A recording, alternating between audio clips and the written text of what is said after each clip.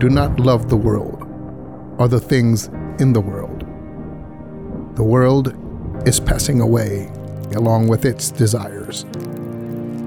But whoever does the will of God abides forever. For everyone who has been born of God overcomes the world. I write to you, not because you do not know the truth, but because you know it.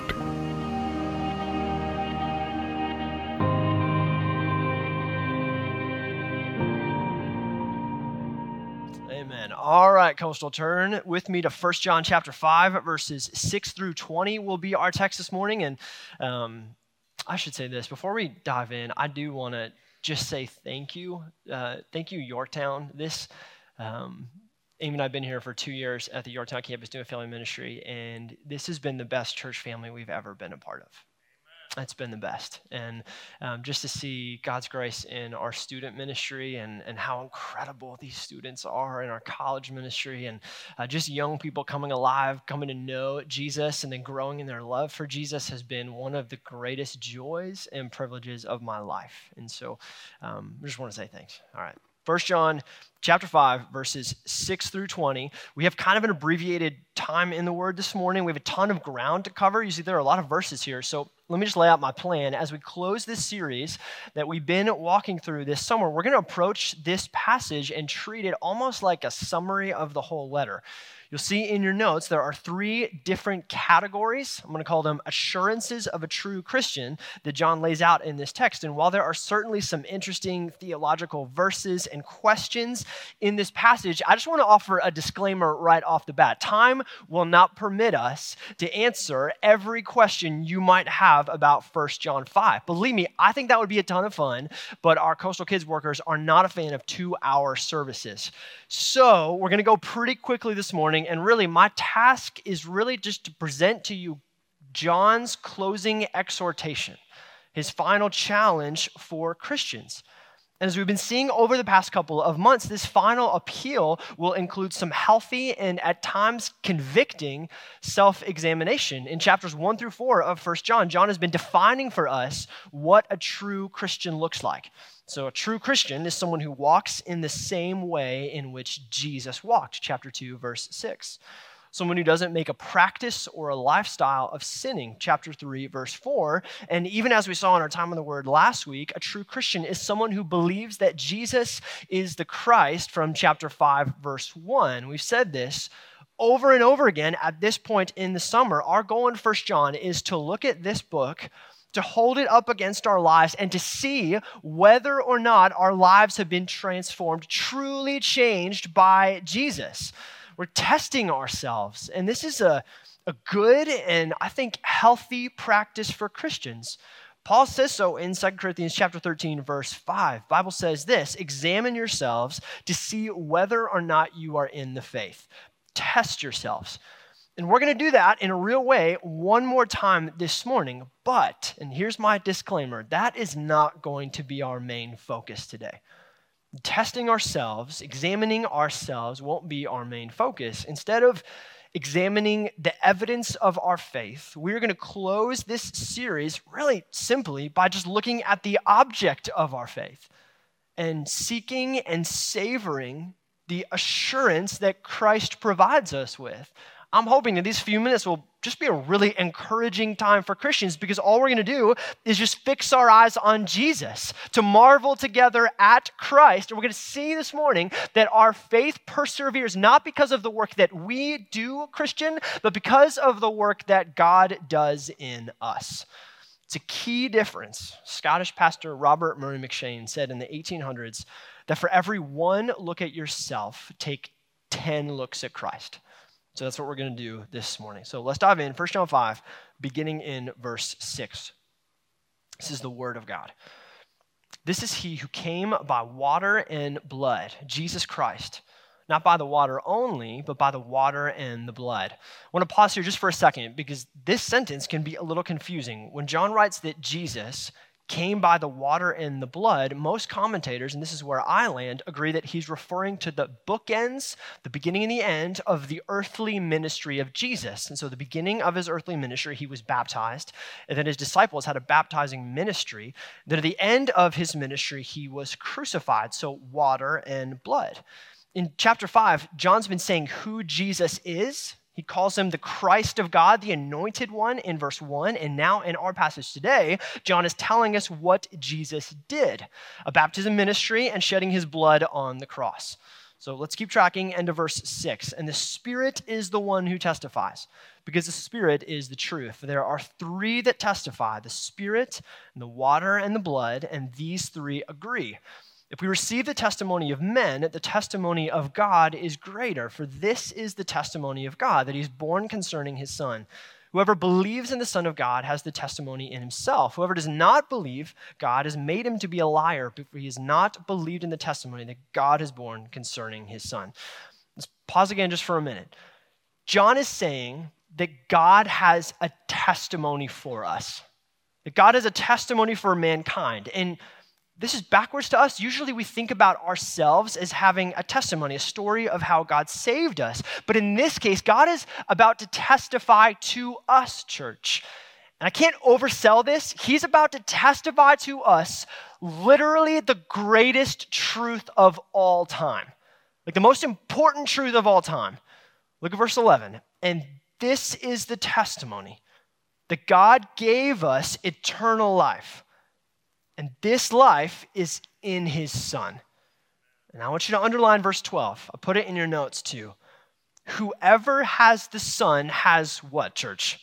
Life. Whoever has the Son has life. Whoever does not have the Son of God does not have life. And so according to God's testimony, according to the word of the Lord, the way to have eternal life is to have God's Son, to have Jesus. And whoever has Jesus has life, and whoever does not have Jesus does not have life.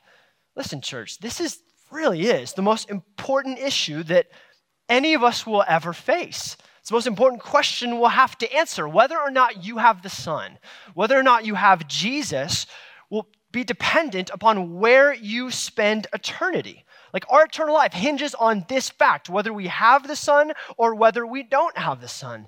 And I want to let you in on something. When your time comes, when my time comes to stand before God on that day, we won't be concerned or worried or anxious about the things that we are concerned and worried and anxious about here on August 6th, 2023.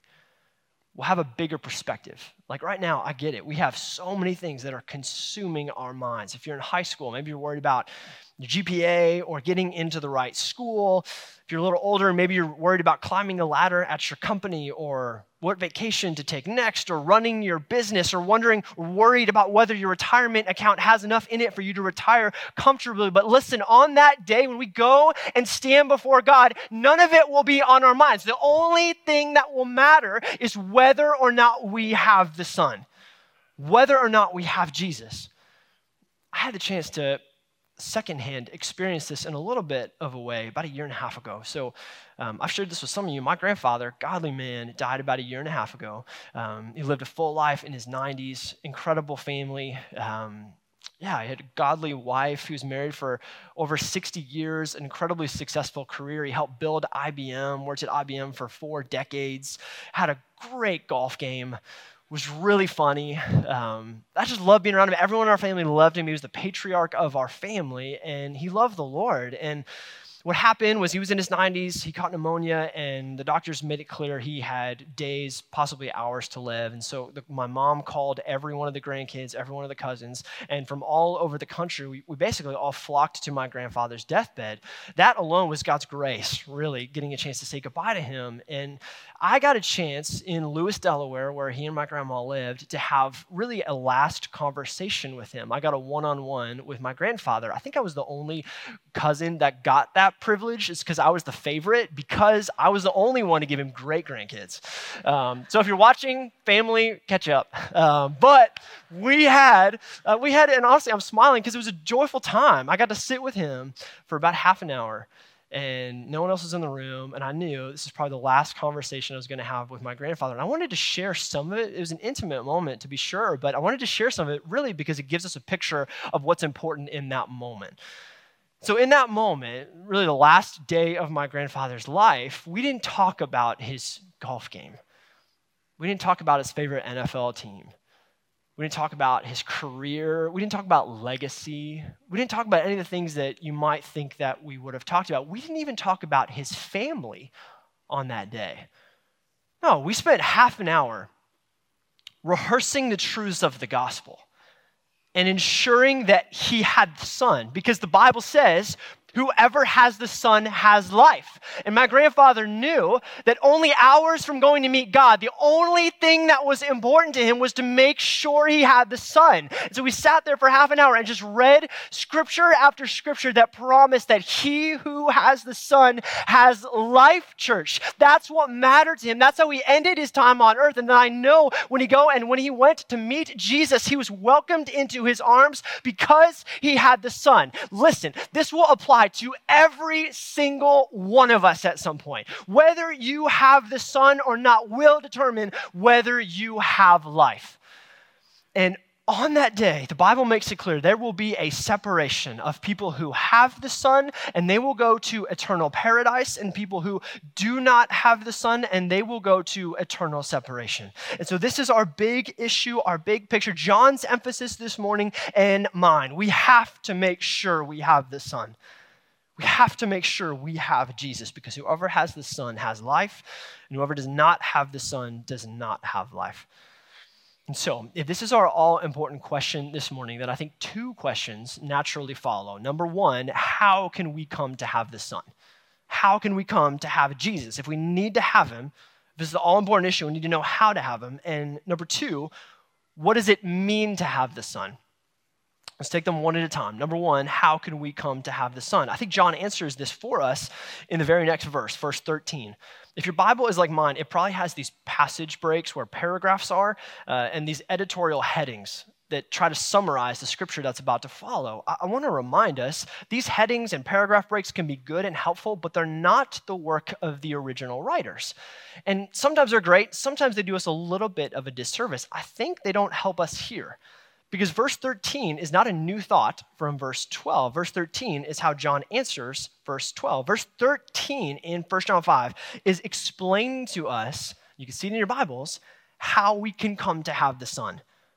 I write these things to you who believe in the name of the Son of God, that you may know you have eternal life. So how can we know we have eternal life? How can we come to have the Son? The text says it, we believe. We believe in the name of the Son of God. We believe in the name of Jesus. Now, we touched on this last week. This kind of belief isn't some intellectual assent type of belief. It's different from the way that you might believe that mint chocolate chip ice cream is the best flavor of ice cream. It's an accurate belief, but there's a different kind of belief. Or that you might believe that pineapple on pizza is an abomination. You could believe that, but that belief isn't changing your life. No, Pastor John talked about this last week. When the Bible says believe, we are believing into. This biblical kind of belief is an all-encompassing trust, a belief that leads to action and inevitably changes our lives. And we've worked this language out at Coastal many times. And so when we're sharing what we must believe, when we're sharing the message of the gospel, it's become really clear what we mean. The core facts of the gospel. We believe that Jesus is God, that Jesus died on the cross for our sin, and that Jesus bodily rose from the dead. And then what do we do with that gospel? We repent of our sin, believe in the message of the gospel, and we receive Christ into our lives, as John 1 talks about. This is so important. So if you're coming in here and you just want to know how to get your sin forgiven, this is your step. You repent of your sin, believe in the message of the gospel, and you receive Christ into your life. Now, church, here's what happens when someone does that. They go from being someone who doesn't have the Son, someone who's still under the condemnation, still worthy of the penalty of their sin, to someone who does have the Son. Someone who has Jesus is now forgiven, freed, and covered by the perfect righteousness of Christ. So that's number one, how we can have the Son. We believe in the message of the gospel. Now, question number two, what does it mean to have the Son? Because you can have a lot of things. You can have a bad day. You can have a great breakfast. What does it mean to have the Son? John's obviously talking about something more here. And so this might give us some handles. In the 1980s, a movie came out called A Passage to India, directed by David Lean. This was back in the 80s where if you wanted to watch a movie, you use this really, really high-tech piece of technology called a VCR. Anyone heard of a VCR? Yeah, okay, those people that raise their hands, they also used to go to Blockbuster to rent their movies. So in the 80s, if you wanted to go to Blockbuster and rent this movie, pop it in your VCR and wait for it to load, you could do that. And honestly, incredible story. So in Passage to India, tells a story of a young Indian doctor, a kind, good man who had been arrested for allegedly assaulting a young English woman. And the case became this explosive point of tension between the Indian people who longed for independence and the colonial English government. And the whole colonialist power structure seemed to make the doctor's case hopeless. Even though everybody knew this guy was above reproach, there's no way he would have assaulted this woman. But because of the system of the day, he was just languishing in prison, awaiting a trial that wouldn't have been fair simply because he was Indian and too poor to afford a lawyer. But then here's what happens. The most famous, skilled, hotshot lawyer in all of India gets word of his case. And this guy is a superstar, and he has this reputation of taking on the British and standing up for the Indian underdogs. And one of the most profound scenes in the movie is when two of the doctor's friends come running to him in the prison to tell him, this famous lawyer got word of your case, and he's decided to represent you. And almost as if it were too good to be true, he then says, and he's going to do it for free. He's not even going to charge a fee. Now, track with me. Now the Indian doctor has a lawyer. Now he has a lawyer. The lawyer's going to do his thing for the doctor. All of his reputation, all of his eloquence, all of his legal skills will now be used in defense of the doctor. Now, why would the lawyer do this? Two reasons. One, to glorify his own legal skills so that everyone could see he is the best lawyer. The second reason is to free this doctor from oppression. And how does the doctor come to have the lawyer? The lawyer makes a free offer. The doctor believes it and trusts it. Now he has the lawyer, he believes the lawyer can do it, and he has the lawyer because he trusts the lawyer. Listen, church, we have Christ in the same way. When we trust in Jesus, all that is good in Jesus is now done for our sake, which is stunning. We are languishing in prison, and Jesus, who desired to make his own glory famous and to free his people from oppression, has come to represent us as our advocate, as our mediator, as our propitiation. And now all that Jesus does is attributed to our account. We are now perfect because of Jesus, covered in the righteousness of Jesus. And so how does someone come to have him? Believe in the message of the gospel. What does it mean to have the Son, to have Jesus? It means that everything that Jesus does, he does it for his glory and for our sake. And now his performance is counted as ours. Amen. It's good news about why we need to have the Son. Now, if you're sitting here wondering whether or not you have the Son, here's how I want to spend the remainder of our time. Verse 13 tells us, John wants us to know. John wants us to know. And we talked about this at the very beginning of this series a couple months ago, that we're not supposed to doubt our eternal life. God wants us to know. And so the remainder of our time, I'm going to offer us three assurances, and I use that word intentionally. I'll explain it at the end. 3 assurances that if you have repented of your sin and believed in the message of the gospel, you do indeed have Christ. Now, you have these in your notes, and we're going to fly through them pretty quickly, and I'll tell you why. Each assurance has actually already been covered in a previous message in this series. Some commentators have even said that every verse in 1 John can be broken down into one of these 3 categories. And I think that this holds true for our conclusion today. And so we'll get practical with each of these 2. I want to give you something to hold on to and go home with. So number 1, the first assurance that we have the Son is social assurance. In other words, we can be assured that we have the Son based upon how we love others. How we love others, especially, and we'll see this in our text today, how we love those in the church.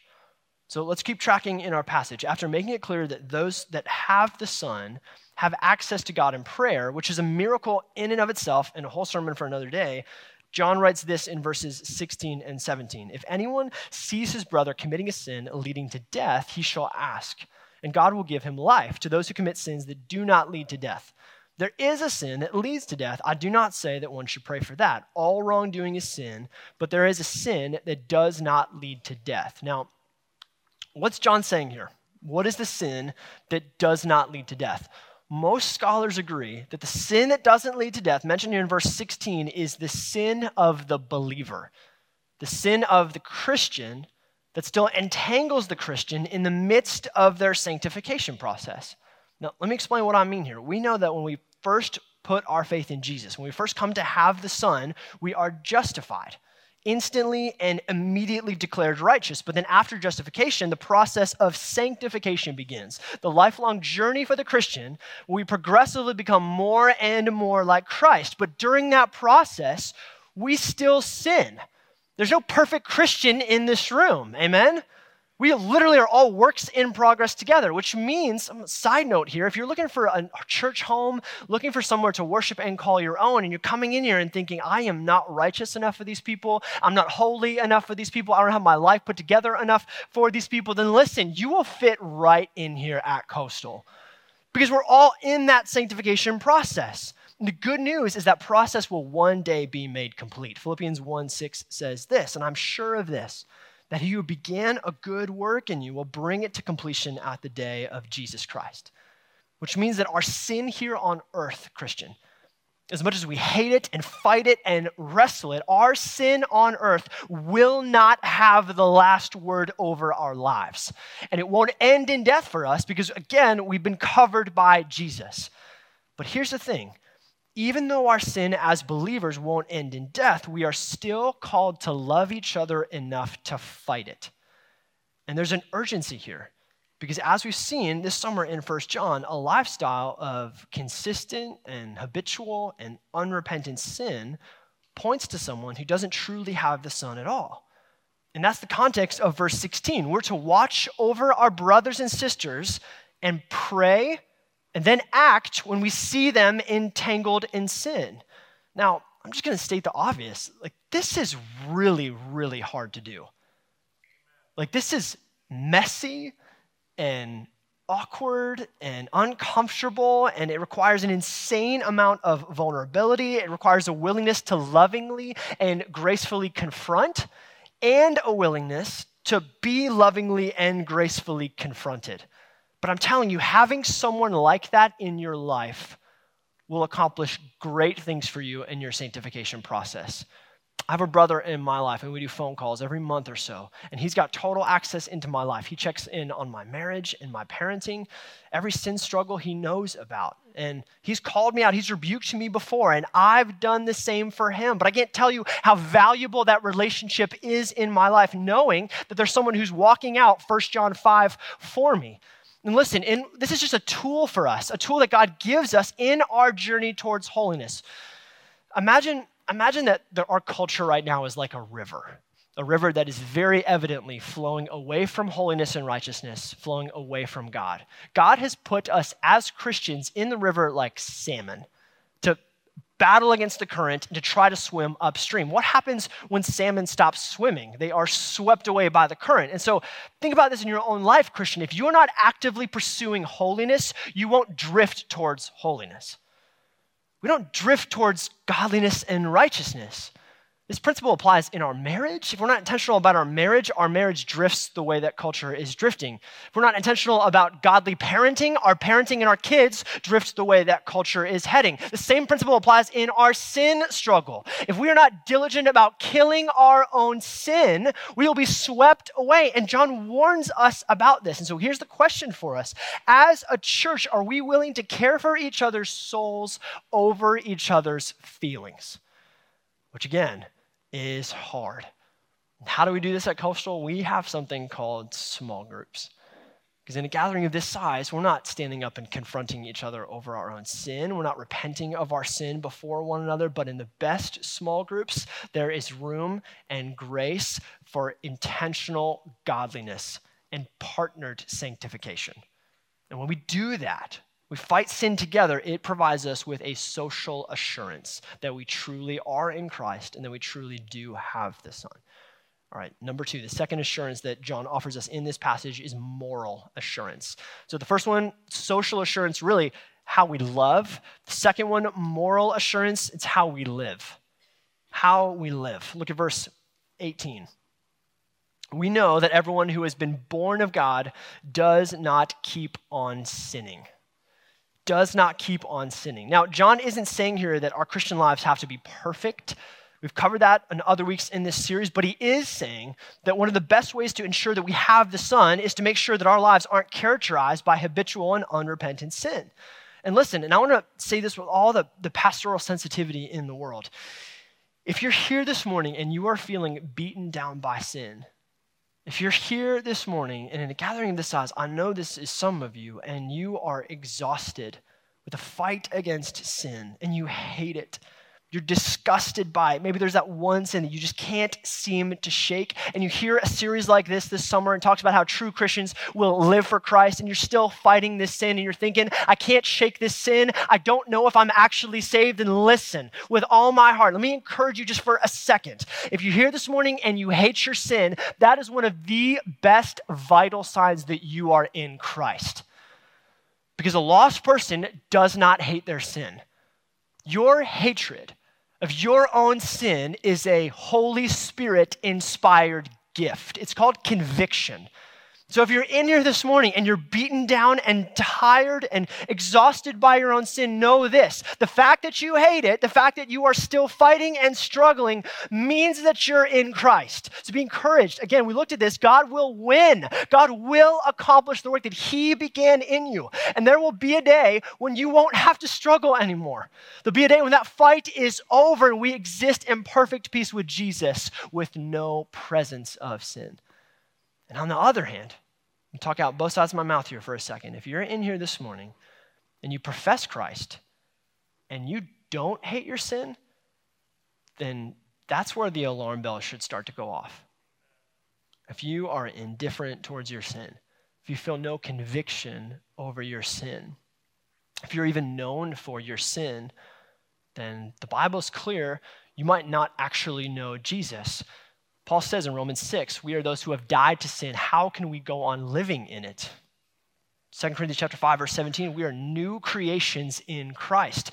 A new creation can't tolerate unrepentant and continual habitual sin.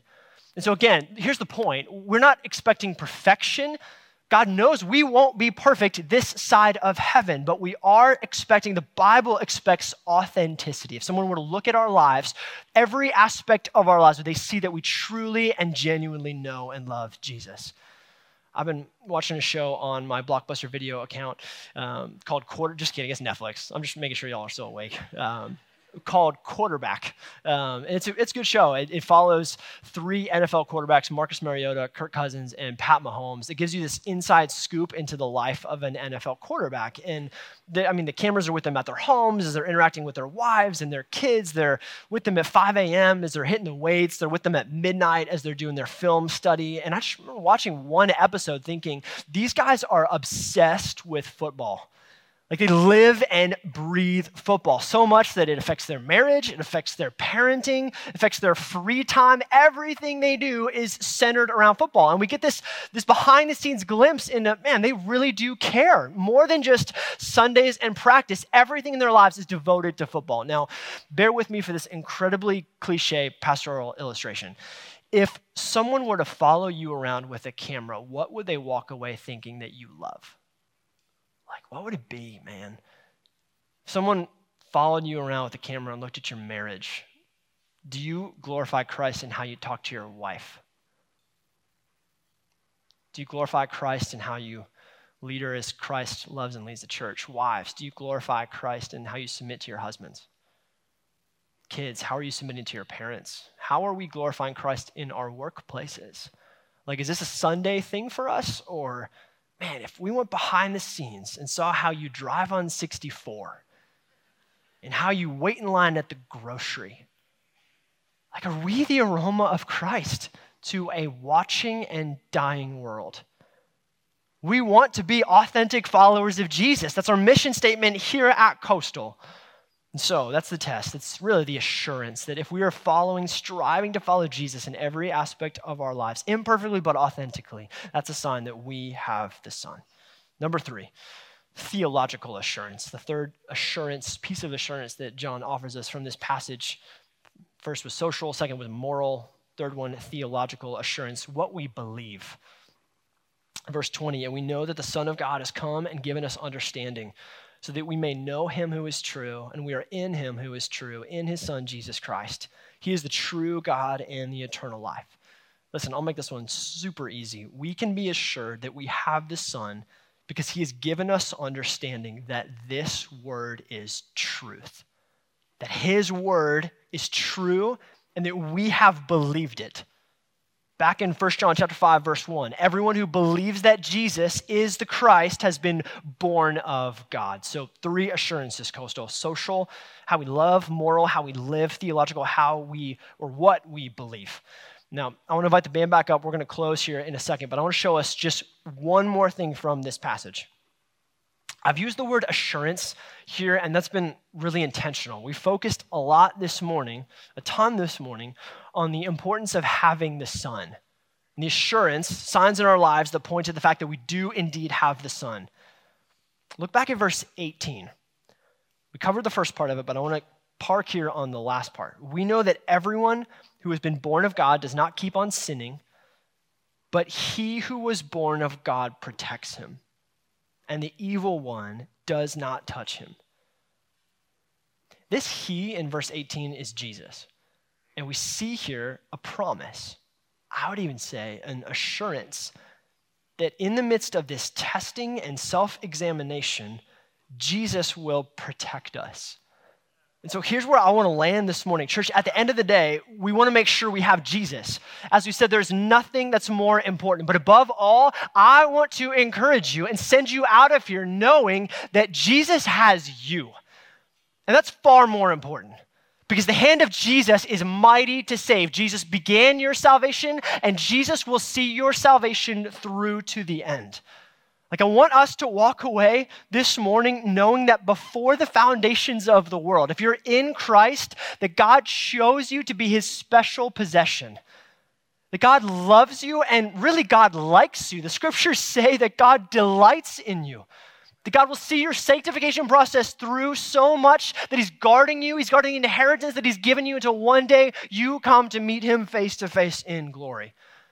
And I want to end our time really just knowing and thanking God for the fact that our walk with Christ is secure, not because of our performance, but because of his. It's because of him. So here's how I'm going to end our time. It's going to be a little bit different. I actually want to encourage us to stand. Right now. So if you're able, would you stand with me? We're going to sing here in a minute, but I don't have a story or illustration to close our time. I want to do something a little bit different. I want to leave with our focus purely on Jesus and the assurance and the preserving power that Jesus has over his saints. And so what I'm going to do is I'm just going to read 3 or 4 passages of Scripture. And together we're just going to give thanks for them. And so as I read them, be reminded this is the Word of God. And I'm going to read and leave and really end our sermon series. We're going to walk through 1 John all summer. I want to end on a note of thanksgiving because God ultimately is the one that ensures that we are saved. Does that make sense? All right. It's John 10, verses 27 and 29. My sheep hear my voice, and I know them, and they follow me. I give them eternal life, and they will never perish, and no one will snatch them out of my hand. My Father who has given them to me is greater than all, and no one is able to snatch them out of the Father's hand. What's Jesus saying in John 10? He's saying that he is holding you, Christian, in his hand, and that no one is stronger than he is, that no one is able to snatch you from his hand. That includes yourself. You are not strong enough to snatch yourself from the almighty, all-powerful hand of God. He has you. Philippians 1:6, and I'm sure of this, we've talked about this already, that he who began a good work in you will bring it to completion at the day of Jesus Christ. And so even if you are in the absolute valley this morning, know this, God will not leave you there. He will finish the work that he in his grace began in you. He will do it. He's faithful to do it. 1 Peter 1, verses 3 through 5. Blessed be the God and Father of our Lord Jesus Christ. According to his great mercy, he has caused us to be born again to a living hope through the resurrection of Jesus Christ from the dead, to an inheritance that is imperishable, undefiled, and unfading, kept in heaven for you, who by God's power are being guarded through faith for a salvation ready to be revealed in the last time. Peter is communicating to us in this passage that God is the reason you know him and that God is the reason you will always know him. So praise be to God. Praise be to God. Romans 8:38 and 39. For I'm sure that neither death nor life, nor angels, nor rulers, nor things present, nor things to come, nor powers, nor height, nor depth, nor anything else in all creation will be able to separate us from the love of God in Jesus Christ our Lord. So get this, church. In the testing, in the self-examining, we have to have the foundation that nothing will separate us from the love of Christ Jesus our Lord. So, Father, we praise you for those sweet, precious truths this morning. We praise you for your grace this morning. We praise you, God, for your preserving power this morning, that you have caused us to be born again to a hope that is imperishable, undefiled, and fading not away. So, God, I just pray for this room. I pray for this gathering, for this local church, Lord Jesus. I pray that if the Spirit needs to convict, he would do so. That there would be room for real and genuine repentance this morning. But God, I pray for many of us here today, Lord, that after the examining and the self-testing, we would take 10 looks at Christ and that we would praise God and give God the glory, because ultimately we are safe and secure, not because of evidence in our lives, but because of the work of Jesus. And so we thank you for Jesus. And so I pray now, God, that as we sing this song, that it would be an overflow of the joy that you have put in our hearts as we give thanks for Jesus. It's in his precious name we pray. Amen.